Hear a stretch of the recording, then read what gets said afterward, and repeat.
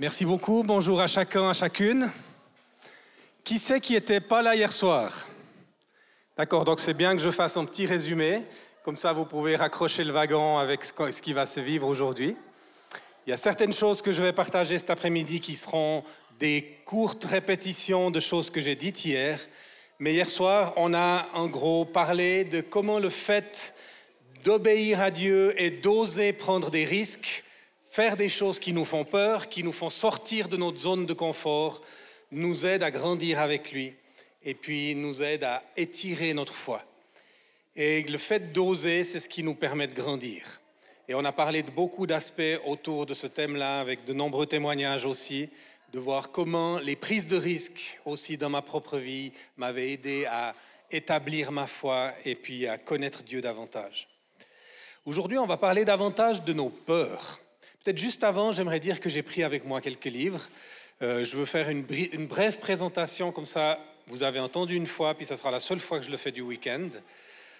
J'ai écrit 2 livres il y a bientôt 20 ans, une vision pour les enfants dans l'Église, une vision pour la famille. Je sais qu'ils ont été très utilisés dans votre Église et j'en ai quelques-uns ici. Et puis il y a une dizaine d'années, j'ai écrit un autre duo, c'est passion pour la Bible et passion pour la présence de Dieu. Pour moi, c'est 2 choses qui doivent aller de pair. Et c'est Smith Wigglesworth qui disait que quand le Saint-Esprit va arriver à amener ensemble le courant de l'Église qui est passionné pour la Bible et le courant de l'Église qui est passionné pour l'Esprit, alors on verra le plus grand réveil que l'histoire ait jamais connu. Mais on a besoin d'être passionné dans les 2 et pas juste dans un des 2 aspects. Après, j'ai un livre qui est mon témoignage, qui s'appelle « Des hauts et des bas », parce que c'est un peu le récit de ma vie. Pentecôte, hein. Et puis, je viens d'entamer aussi une série sur connaître Dieu. Ça va être une série de 30 petits livres qui sont beaucoup plus courts que les autres, de méditation quotidienne. Et c'est un mois sur un aspect du caractère de Dieu, avec chaque jour un aspect de la bonté de Dieu, par exemple. 30 jours, c'est 30 aspects différents de la bonté de Dieu. Et il y aura 30 thèmes différents sur les années qui vont venir. Donc, il y en a 3 qui sont sortis, et puis les 3 suivants vont sortir dans 2 mois. Donc, voilà un petit peu ce que je vous propose si vous voulez aller plus loin avec de la lecture, si vous aimez ça. Cet après-midi, on aimerait prendre le thème de nos peurs. On a vu hier soir ce commandement qui est à de nombreuses reprises dans la Bible, plus de 20 fois, « Fortifie-toi et prends courage ». Et on a réalisé que ce n'était pas facile à mettre en pratique. C'est un peu comme « soyez toujours joyeux hein. ». Si je suis triste, comment je fais pour être joyeux? Je ne peux pas juste changer mes émotions comme ça. Quoique, peut-être que dans ces commandements, on a vu que ce n'était pas forcément que des commandements, mais c'était des commandements bénédictions. C'est-à-dire que si on les prenait par la foi, il y avait contenu dans le commandement la capacité, la grâce pour pouvoir le vivre. Et donc, si on met notre foi en action et qu'on dit « Seigneur, je me fortifie en toi », il y a cette capacité de pouvoir vivre ça au-delà de ce qu'on serait capable de faire par nous-mêmes. Et je me suis posé la question, qu'est-ce qui peut saper notre courage? Pourquoi est-ce qu'on doit prendre courage à certains moments? Il y a des fois où il y a un peu des choses qui s'accumulent. Je ne sais pas si ça vous arrive, mais moi, il y a des périodes où j'ai l'impression qu'il y a un peu tout qui me tombe dessus. Alors, on combat spirituellement, on loue le Seigneur, on fait tout ce qu'on a appris à faire, toutes les bonnes recettes. Puis des fois, ça marche, puis des fois, ça ne marche pas. Il y a une partie de mystère aussi dans les choses par lesquelles on est appelé à passer. Et je disais aussi hier soir que quand Dieu répond à nos prières, on lui fait confiance. Mais quand il ne répond pas, c'est lui qui nous fait confiance. Parce qu'il estime qu'on va arriver, on est capable de traverser ça et que ça va en fait porter du fruit qui sera encore meilleur dans notre relation avec lui et la confiance qu'on va lui porter sur le long terme. Mais des choses qui peuvent saper notre courage aussi, ça peut être la paresse. On côtoie ça chez certains jeunes aujourd'hui, et moins jeunes aussi. Il y a beaucoup de versets dans les proverbes qui dénoncent la paresse, mais j'ai rarement entendu un message sur la paresse. Et je crois que ça ferait du bien de temps en temps qu'on puisse vraiment enseigner sur le fait qu'on est appelé à ne pas être négligent, à ne pas être paresseux, mais à être, comment on dit, industrious en anglais, qu'on est appliqué dans nos tâches et dans ce que le Seigneur nous demande. La crainte, c'est quelque chose qui vole notre courage, et puis on en parlait hier soir aussi, la mémoire, le souvenir de toutes les fois où ça n'a pas marché, toutes les fois où on a été déçu. Et puis quand on veut faire des pas de foi, quand on veut oser, on a ces souvenirs d'échecs, entre guillemets, ou de déception qui nous reviennent en mémoire. Et le Seigneur veut nous guérir dans ces moments-là. On est aussi fragilisé dans les saisons de vie qui sont plus compliquées, les transitions par exemple, les temps de maladie, de chômage, de deuil. Il y a des saisons de crise par lesquelles on passe où c'est pas facile de retrouver le courage de se lever chaque jour, de trouver du sens dans les choses qu'on est en train de vivre. Et j'aimerais préciser qu'on n'est pas dans ce que les Israélites vivaient quand ils étaient en Égypte, dans le pays de Goshen. Vous vous souvenez quand il y avait les 10 plaies d'Égypte qui sont tombées sur les Égyptiens, les Israélites, ils étaient un petit peu protégés. Et les Égyptiens étaient touchés par ces plaies, mais pas le peuple de Dieu. Et des fois, on a l'illusion qu'en tant que peuple de Dieu, chaque fois qu'il y aura des problèmes, nous, on est protégés. Et on prend un petit peu certaines promesses comme si c'était des gris-gris ou des porte-bonheur qui allaient nous permettre d'éviter de passer à travers les temps difficiles.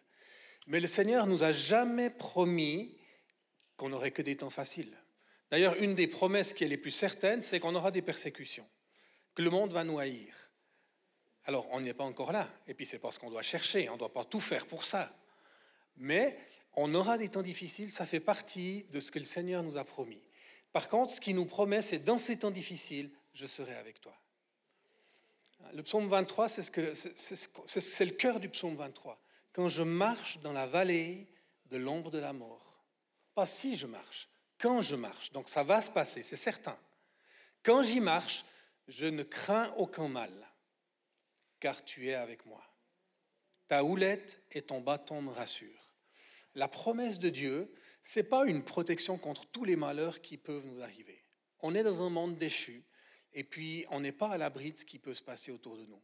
Parce que le Seigneur, des fois, va utiliser notre témoignage, la manière dont nous vivons les choses, pour montrer aux gens comment des gens qui ont le Seigneur dans leur cœur peuvent vivre les choses différemment. Et ce n'est pas juste en nous protégeant chaque fois que les choses vont se passer. Donc, le Seigneur nous dit, ma présence va être avec toi. Et le problème, c'est quand on vit dans ces moments de fragilité, ces moments où on est ébranlé, ces moments de crise, on a tendance à reprendre le contrôle de notre vie pour nous protéger. Le contrôle, il est motivé par la peur. Donc, quand on vit dans la peur de ce qui peut nous arriver, on reprend le contrôle, on le reprend des mains de Dieu finalement. Ça veut dire qu'on reprend plus confiance en nous qu'en Dieu lui-même et de ce que Dieu pourrait faire. J'ai vu aussi que, pour moi, ce qui a été un défi, ça a été un esprit de pauvreté. J'ai envie de le dire à plusieurs niveaux. Esprit de pauvreté au niveau financier. Le Seigneur a dû me délivrer de mon esprit suisse, là. Quand on est parti se former avec Jeunesse en Mission, on a économisé, on a travaillé pendant 3 ans pour avoir les finances nécessaires pour faire 2 formations, puis après entrer dans la mission. Et puis voilà que le Seigneur a tout chamboulé nos plans, c'est souvent comme ça qu'il se passe. On n'a pas pu faire les écoles là où on avait prévu, on a dû s'inscrire, finalement il nous a conduit à nous inscrire en Suisse allemande pour une école, c'était la plus chère du monde, on n'avait pas les finances. Et puis on s'est retrouvés entre nos 2 formations chez mes parents pendant 3 semaines. J'ai quasiment pas dormi tellement j'angoissais de ne pas pouvoir payer mon école. En tant que Suisse, on prévoit, on veut être responsable, on veut pouvoir payer les choses, on ne veut pas vivre au crochet des gens. Et pour moi, c'était terrible de pouvoir vivre ça. Le Seigneur a dû travailler sur ma peur, sur le contrôle que je maintenais sur mes finances, la peur de donner, la peur de lâcher prise. Et je me souviens, dans notre école de disciples, il y a des gens, ils s'étaient inscrits 1 semaine avant. Et puis voilà que, quelques semaines avant de partir en phase pratique, parce que c'est 3 mois de théorie, puis après c'est 2 mois où on part en mission sur le terrain, quelques semaines avant de partir, le responsable de l'école invite toute la classe, puis il y a des noms au tableau avec des chiffres à côté. Puis il dit, voilà, ça c'est où on en est actuellement. Ces personnes, ça c'est les montants qui leur manquent pour finir de payer leur phase théorique. S'ils n'arrivent pas à payer, on ne va pas les envoyer en phase pratique parce qu'on ne veut pas encourager l'accumulation de dettes. Alors on va simplement prier pour eux. Puis si certains d'entre vous, vous avez à cœur d'aider, sentez-vous libre, il n'y a aucune pression. Mais on va simplement demander au Saint-Esprit qui nous parle, qui nous conduise, puis qui pourvoit pour ces personnes. Dans mon cœur de Suisse, je me suis coincé, crispé. Je me dis, celui-là, il s'est inscrit 2 semaines avant. Moi, ça fait 2 ans que je bosse. Je ne vais quand même pas lui donner des sous. Donc, je n'ai pas écouté Dieu. Puis au bout de 30 secondes, ma femme se tourne vers moi puis me dit « T'as reçu quelque chose ?» Non, pas encore. Du coup, j'ai prié quand même, mais à reculons. Puis j'ai reçu $100. Puis ma femme me revient à la charge. T'as reçu quelque chose? Ouais. Puis toi? Puis elle me dit, ouais, moi j'avais $100. Moi aussi. Elle dit, je vais aller chercher. Non, j'y vais, parce que j'avais envie de pleurer en fait. Je suis sorti de la pièce, j'avais les larmes aux yeux, j'étais en rage. J'ai dit, Seigneur, pourquoi tu me demandes de donner ça? Nous, on a juste ce qu'il faut. On a juste ce qu'il faut pour nos projets. Après, on va manquer. L'esprit de pauvreté, hein, qui veut garder le contrôle sur les ressources, qui fait que ce qu'il estime pouvoir faire avec ce qu'on a. Je suis allé dans ma chambre, j'ai pris ces $100, je suis revenu en rage dans la salle de classe. Je les ai jetés dans le panier à offrande. Je me suis rassis, puis j'ai fait comme si je priais, mais en fait, j'étais en train de pleurer, quoi. Après, on est parti, on a fait notre école en Suisse allemande, puis j'angoissais à cause de ses finances. Fin de la phase pratique, fin de la phase théorique de cette deuxième école, même topo. On a mis une liste de noms, les chiffres à côté, ce qui manquait. Il n'y avait pas le nôtre, on arrivait à payer notre phase pratique, mais notre phase théorique. Par contre, on n'avait pas les finances pour la phase pratique. Puis de nouveau, le responsable dit, on va prier pour ces personnes. Si le Saint-Esprit vous met à cœur de donner quelque chose, allez-y. Moi, je n'étais plus là, heureusement. Moi, j'étais déjà parti aux États-Unis parce qu'on avait un grand congrès des fabricants de joie, plus de 7000 personnes, et je faisais partie de l'équipe de louanges. Donc, j'étais là-bas. Mais ma femme, elle était dans la classe ce jour-là. Et pendant la prière, il y a un gars qui se lève, il prend son porte-monnaie, il l'ouvre et il vide tout dans la corbeille. Et il dit, il me semble que le Seigneur me demande de donner tout ce que j'ai. Ma femme était impactée. Du coup, elle sent que le Saint-Esprit lui demande de faire la même chose. Heureusement que je n'étais pas là. Parce que, de toute façon, tout ce qui nous restait, c'était à peu près 5 francs. Elle devait faire une lessive, elle devait faire un téléphone, c'était les téléphones avec les pièces encore. Du coup, elle avait besoin de ces 5 francs. Mais elle a senti que le Seigneur lui demandait de tout donner. Elle a obéi. Ça, c'est ma femme. Elle obéit. Moi, je discute. Parce que je pense que je vais réussir à faire changer Dieu d'avis. Je pense que je vais réussir à prouver à Dieu qu'il a tort et puis que c'est pas la bonne chose qu'il est en train de demander. Du coup, je n'étais pas là. Elle a vidé son porte-monnaie, elle a tout donné. Le lendemain, il y a nos voisins de chambre qui s'approchent d'elle avec une enveloppe. Puis ils lui ont dit, tu sais, hier dans la prière, on a reçu de donner quelque chose, mais pas au nom qui était sur le tableau. On a reçu de donner quelque chose pour vous. Elle a ouvert l'enveloppe, il y avait 300 francs. Le lendemain, on reçoit un coup de fil d'un ami qui est en train de changer de voiture, puis il nous dit, écoutez, j'avais à cœur de la vendre, et puis j'ai senti que le Saint-Esprit voulait autre chose, puis j'ai pensé à vous. Est-ce que vous n'auriez pas besoin d'une voiture? Et on a réalisé qu'en donnant tout, on recevait tout. Et j'ai un peu ce souci dans notre christianisme actuel, qu'on développe un christianisme pour la société de consommation. C'est-à-dire on publicise toute une série de marchandises, de bénédictions, de promesses, de guérisons qu'on voudrait offrir. Et puis, il y en a plein qui sont justes. Mais en fait, on fait miroiter l'impression qu'il suffit de demander, puis on reçoit. Et on néglige tout le travail que Dieu veut faire dans les cœurs pour préparer. Et moi, chaque fois que j'ai prié pour être guéri, par exemple, j'ai été guéri. Souvent par les médecins, de temps en temps directement. Mais pratiquement chaque fois, ça a passé par un temps à l'autel, A-U-T-E-L, pas H-O, à l'autel où le Seigneur disait, est-ce que tu es prêt à donner ta vie? Est-ce que tu es prêt à me donner ça? Et au moment où j'ai été prêt à lâcher, où j'ai été prêt à donner, c'est souvent là que le Seigneur a redonné. Et souvent, on néglige ce travail. Celui qui veut conserver sa vie, la perdra, mais celui qui la perdra à cause de moi, la retrouvera. Et on propose d'acquérir toutes les bénédictions sans faire tout ce travail de renoncement et d'abandon et tout ce travail intérieur du Saint-Esprit. Et je pense qu'il faut qu'on soit vigilant de ne pas nourrir l'esprit de consommation au sein de nos églises. Parce que le jour où Dieu ne donne pas comme on avait prévu, ben on lui en veut. Parce qu'on estime qu'on y a droit. C'est en dû. Il a promis, il s'est engagé, donc maintenant il faut qu'il donne. Mais on se prend pour qui, les amis? Quel rapport est-ce qu'on a avec notre Dieu? Et l'esprit de pauvreté, il nous empêche de lâcher prise. Il veut garder le contrôle sur ce qu'on a et on définit ce qu'on peut faire en fonction de ce qu'on estime être capable et avoir la possibilité financière. Oh, je ne vais pas faire ce voyage. Je ne vais pas faire ce voyage missionnaire parce que je n'ai pas les finances. Ça semble tout à fait suisse.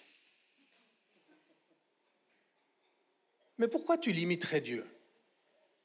Souvent, Dieu, il va pourvoir au moment où tu acceptes de faire ce qu'il te demande. Et tu lâches prise. Le Seigneur, je dis OK. Puis si finalement les finances ne viennent pas, ben j'y vais pas, c'est pas grave, mon identité n'est pas là-dedans. Mais je ne veux pas être conduit par cet esprit de pauvreté. Moi, j'avais un esprit de pauvreté dans les relations. Je suis un introverti.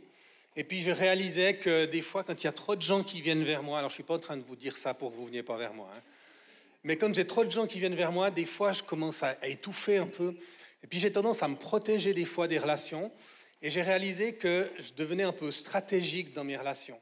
C'est-à-dire, si je sentais que quelqu'un était peut-être clé pour les projets que j'avais, ben, j'investissais dans les relations. Puis si je sentais que quelqu'un d'autre, c'était quelqu'un qui allait me pomper de l'énergie, du temps, et puis qu'en fait, ce n'était pas utile pour mes projets, ben, j'évitais la personne. Vous voyez un petit peu ce que je veux dire, ou bien? Ok. Je ne suis pas le seul, ou bien? Ok.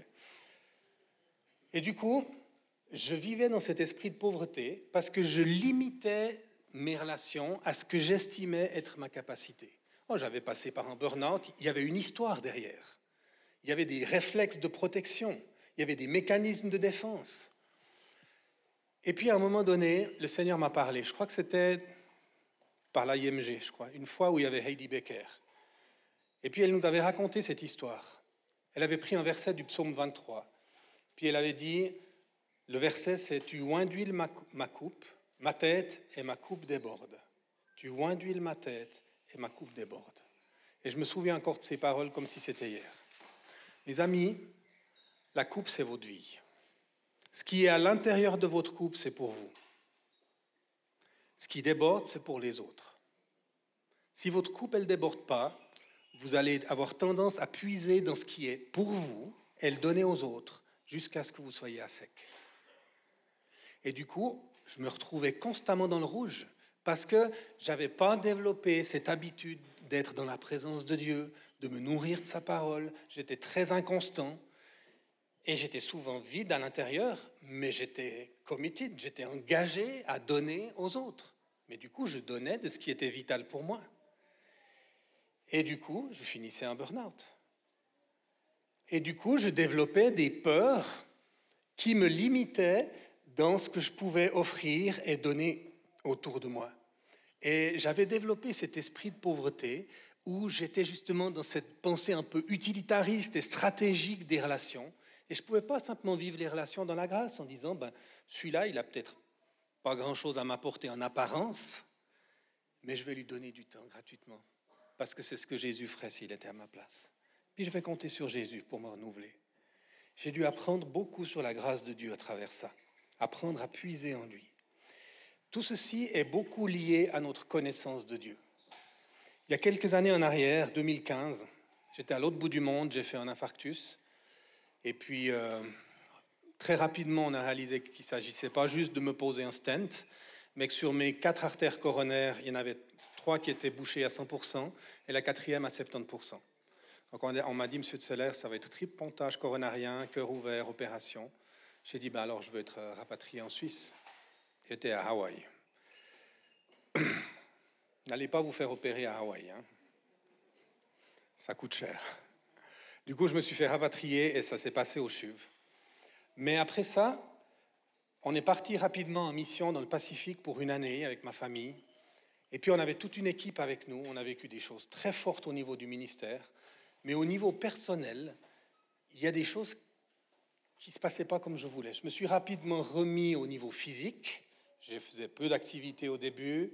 une activité par jour, je faisais de l'exercice, enfin, j'essayais d'avoir une vie saine. Mais très rapidement, je me suis senti envahi par l'équipe qui était tout le temps avec nous. On n'avait même pas notre chambre à coucher pendant 6 mois. Et pour moi, qui étais introverti, j'ai réalisé que je ne respectais pas qui j'étais, mes besoins. Et du coup, au bout de quelques mois, j'ai commencé à me protéger des gens de mon équipe et les mettre à distance. Il y a des gens qui nous rejoignaient après 2 mois, puis ils se réjouissaient de passer du temps avec Guy. Puis Guy les évitait, Guy les fuyait, Guy les mettait à l'écart. Donc ils allaient vers ma femme, puis ils disaient « Mais il a quoi, Guy? On lui a fait quelque chose ?» et tout. Et plus ça allait de l'avant, le piège, c'est que le ministère, c'était génial. Dieu agissait de manière extraordinaire. On a vu des choses en Papouasie-Nouvelle-Guinée, des églises bouleversées par ce que Dieu était en train de faire. Donc, quelque part, on minimise nos problèmes personnels parce qu'on se dit « Dieu bénit ». Ça doit être du combat spirituel. Et du coup, j'ai continué. Et puis, j'ai commencé à me protéger de ma femme et de mes enfants. Et notre couple, il a failli exploser.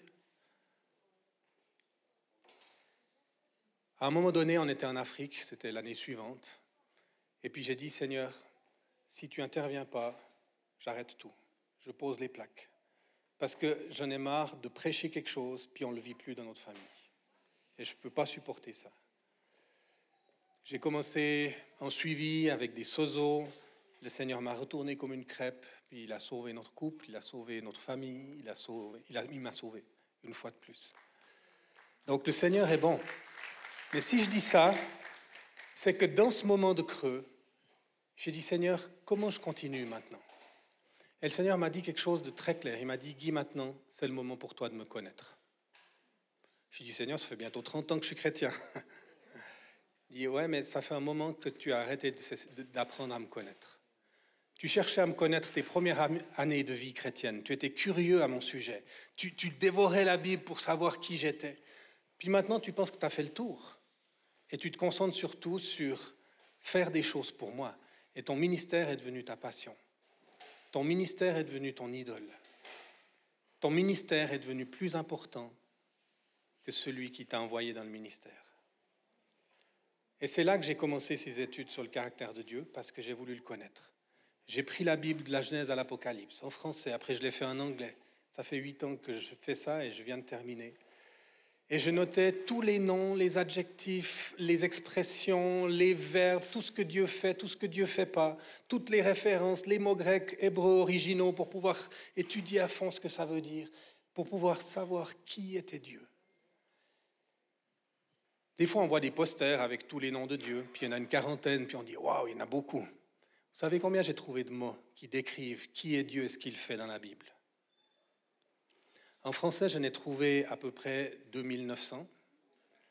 En anglais, j'en ai presque 5000 parce qu'en fait, j'ai pris les mots originaux. Et pour le mot, par exemple, le mot Dieu, il y aura peut-être 3 ou 4 mots originaux. Pour le mot détruire, il y aura peut-être 10 mots originaux. Donc, ça en fait plus, en fin de compte. Puis après, Dieu m'a dit, tu vas étudier chacun de ces mots. Et c'est de là que viennent ces petits ouvrages sur le caractère de Dieu, d'une étude et d'un désir de connaître Dieu. Et j'aimerais dire, oula, c'est rudement pâle, hein?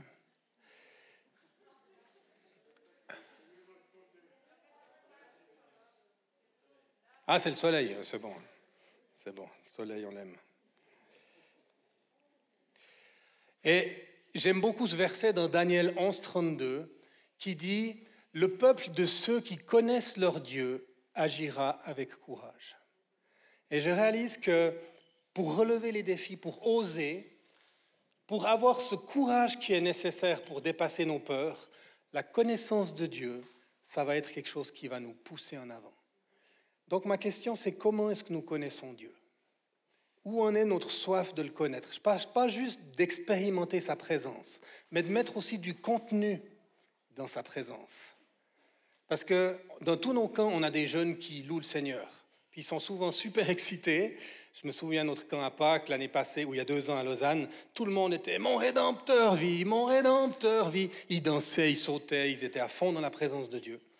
À la fin du chant, je suis venu, j'ai pris le micro, puis j'ai posé une question. C'est quoi un Rédempteur?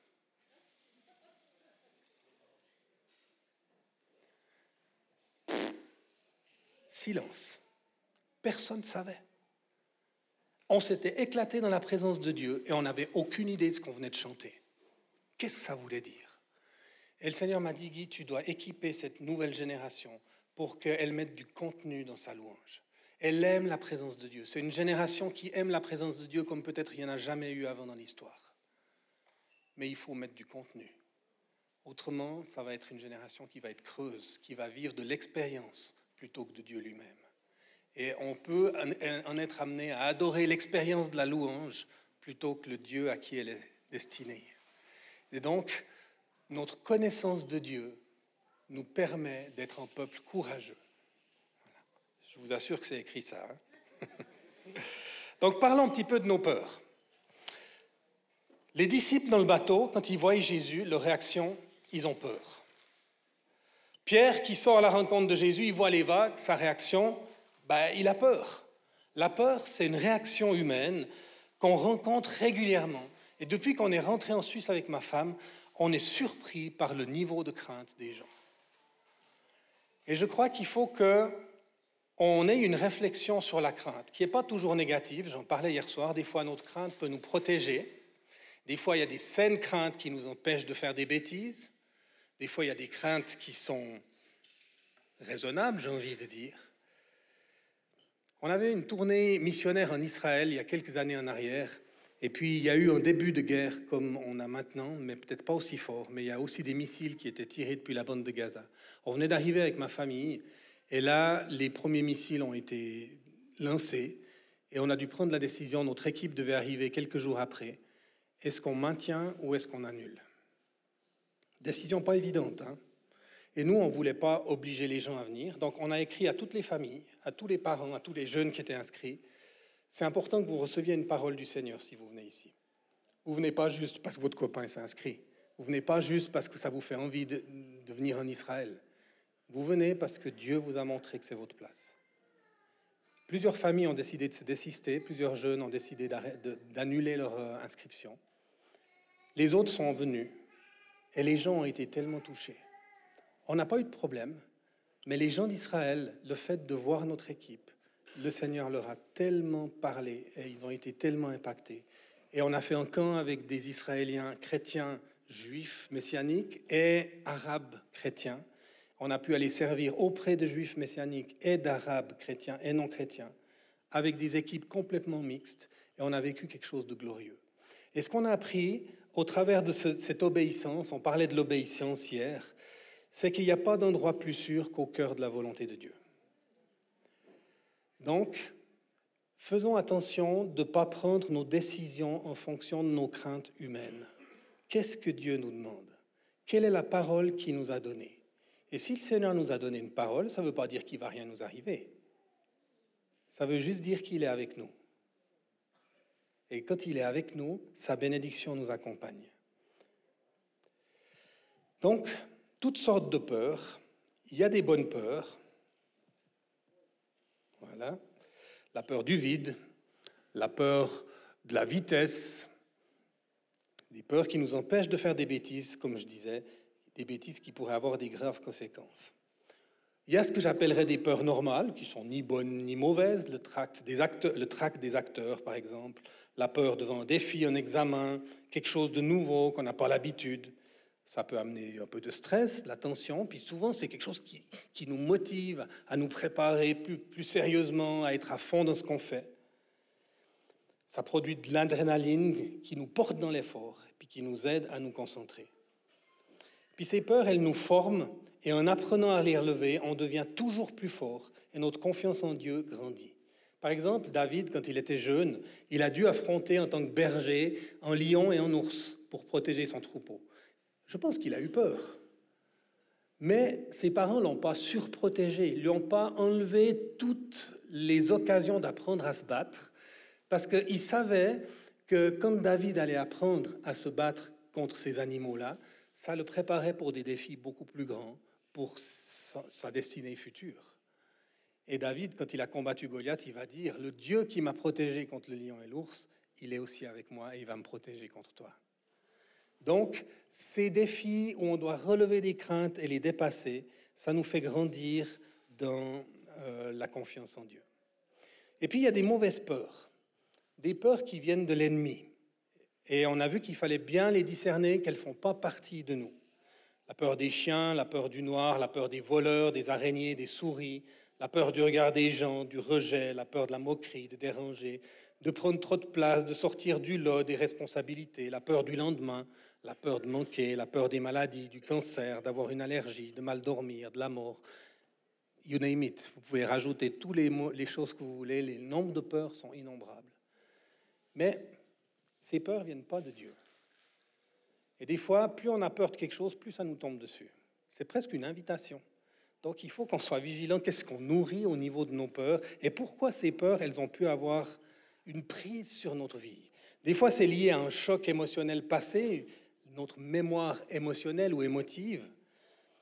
Peut-être on a des fois regardé des choses qu'on n'aurait pas dû, ou été exposé à des choses qui nous ont marqués, à une éducation, à un esprit héréditaire, à une puissance culturelle, parfois on ne sait pas. Donc si on veut oser et être libre d'oser, à un moment donné, on a besoin d'être libéré de nos craintes. Et j'aimerais raconter ici un témoignage qu'on a vécu dans notre famille. Je pense que dans la famille Tseller, surtout du côté de ma maman, la crainte, c'était un esprit générationnel, un esprit héréditaire de génération en génération. Je n'ai pas été affecté, mais ma maman était à fond dedans, ma grand-maman aussi. Ma maman, si je n'étais pas rentré à la maison à la fin du groupe de jeûne, elle n'arrivait pas à dormir jusqu'à ce que je sois à la maison. Et puis je pouvais rentrer, moi j'allais souvent manger des spaghettis, puis on faisait la fête avec les copains, on faisait les afters, quoi. Hein. C'est aussi pour ça qu'on va au groupe de jeûne. Et puis je rentrais à la maison des fois à 2h du matin, et puis j'habitais au Galta, et il y avait un escalier en bois pour arriver dans ma chambre, et il y a toujours une des marches qui grince, d'accord? Et puis au pied de l'escalier, il y avait la chambre de mes parents, et la porte était ouverte. Alors je marchais sur la pointe des pieds, et j'arrivais toujours sur une marche, et là j'entendais « C'est toi, Guy ?» Oui. Ah, c'est bon, je peux dormir. Et puis ça m'énervait en tant qu'ado. Maintenant, je comprends mieux, maintenant que je suis papa. Mais du coup, moi, je n'ai pas tellement été pris par ça. Mais notre fils Baptiste, quand il est né, il avait un regard inquiet. Chaque fois qu'il y avait un petit bruit, il sursautait.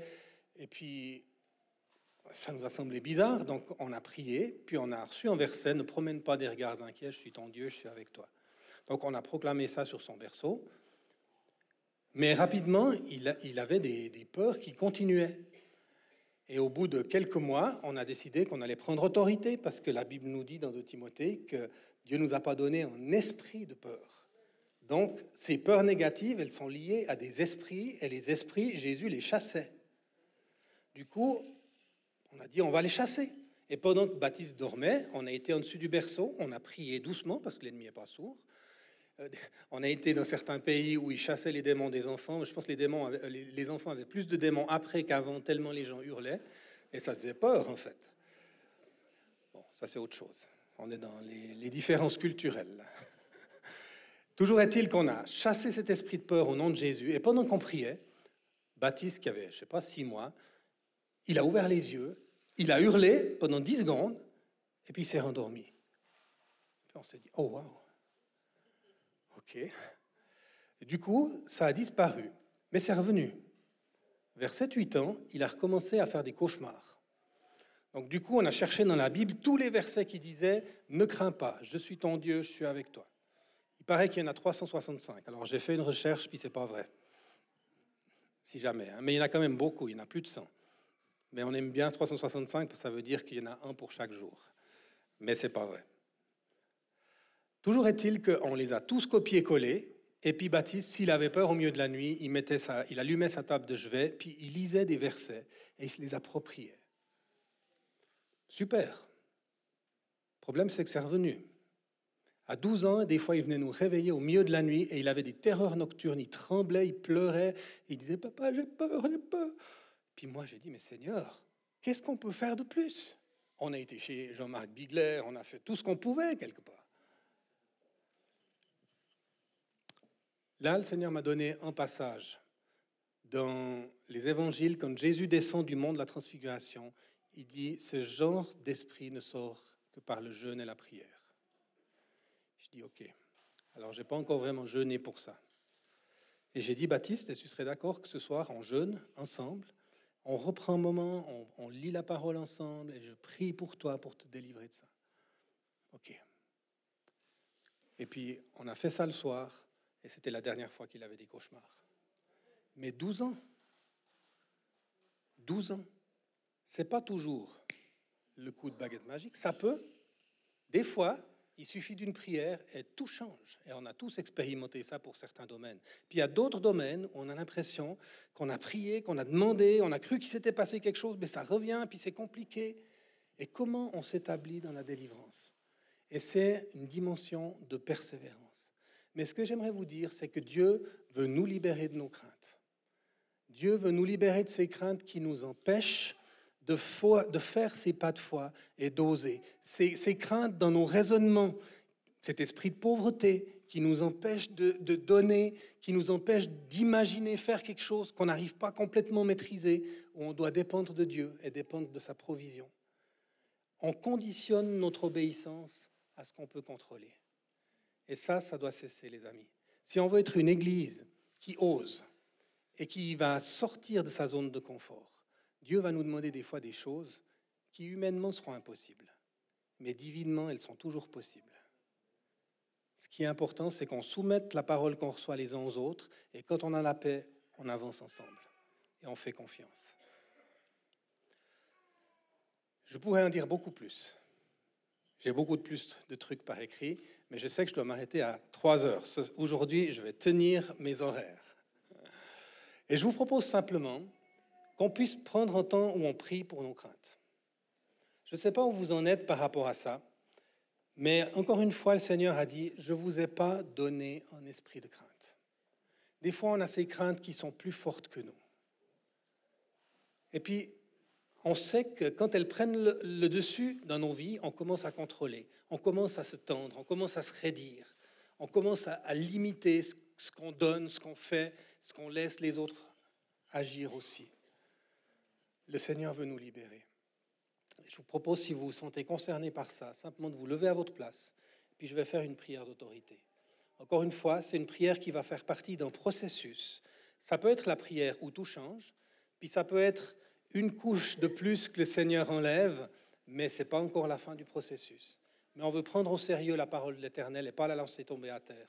Et on ne veut pas laisser ces craintes diriger nos vies. Mais on veut dire, voici Seigneur, je veux croire que ces craintes, ce n'est pas moi, ce n'est pas ainsi que tu m'as créé. Et je veux croire que tu veux continuer de me transformer de gloire en gloire pour que je sois toujours plus comme toi. Seigneur Jésus, on te remercie parce que tu es un Dieu vivant, actuel. Tu es un Dieu de foi, tu es un Dieu qui n'est pas là pour stimuler nos craintes, si ce n'est la crainte de ton nom, Seigneur. Le saint respect pour ton nom, où on se soucie plus de ce que toi tu penses que de ce que les gens peuvent penser. Seigneur, je prie pour mes frères et mes sœurs qui sont debout maintenant. Et j'aimerais te demander que tu viennes les visiter par ton esprit. Tu ne nous as pas donné un esprit de crainte, mais un esprit de force, d'amour et de maîtrise de soi. Et au nom de Jésus, tout esprit de crainte qui domine sur leur vie maintenant, quelle qu'en soit la raison, que ce soit des choses héréditaires qui viennent des générations d'avant, que ce soit à cause de choses qu'on a vécues, qui nous ont heurtés, puis qui ont développé ces mécanismes de défense dans nos vies, je prie que tu viennes maintenant, Saint-Esprit, de force, d'amour, de maîtrise de soi, guérir, restaurer et rétablir notre capacité d'être maître de nous-mêmes et de ne pas laisser les craintes dominer sur nous. Donne-nous cette capacité de les dépasser, de les transcender et d'aller au-delà des limites et des boîtes dans lesquelles elles veulent nous maintenir. Seigneur, tu as vaincu la mort et tu as vaincu toutes les peurs. Et tu dis que ton amour parfait bannit la crainte. Et je prie que tu viennes nous visiter par la puissance du Saint-Esprit, nous remplir de ton amour et nous rendre capables de dépasser ce que ces craintes essayent de construire dans nos vies, ces murs, ces barrières et ces boîtes. Nous les brisons au nom de Jésus et nous prions maintenant que tu viennes par la puissance du Saint-Esprit nous établir dans une nouvelle dimension de foi et de confiance. Que tu nous aides à oser faire quelque chose qu'on n'a jamais fait jusque-là et qu'on puisse voir que la crainte n'a plus le même impact et la même prise sur nous. Au nom de Jésus. Amen. Amen. Merci beaucoup. Je m'arrête là. Je suis à l'heure comme ça.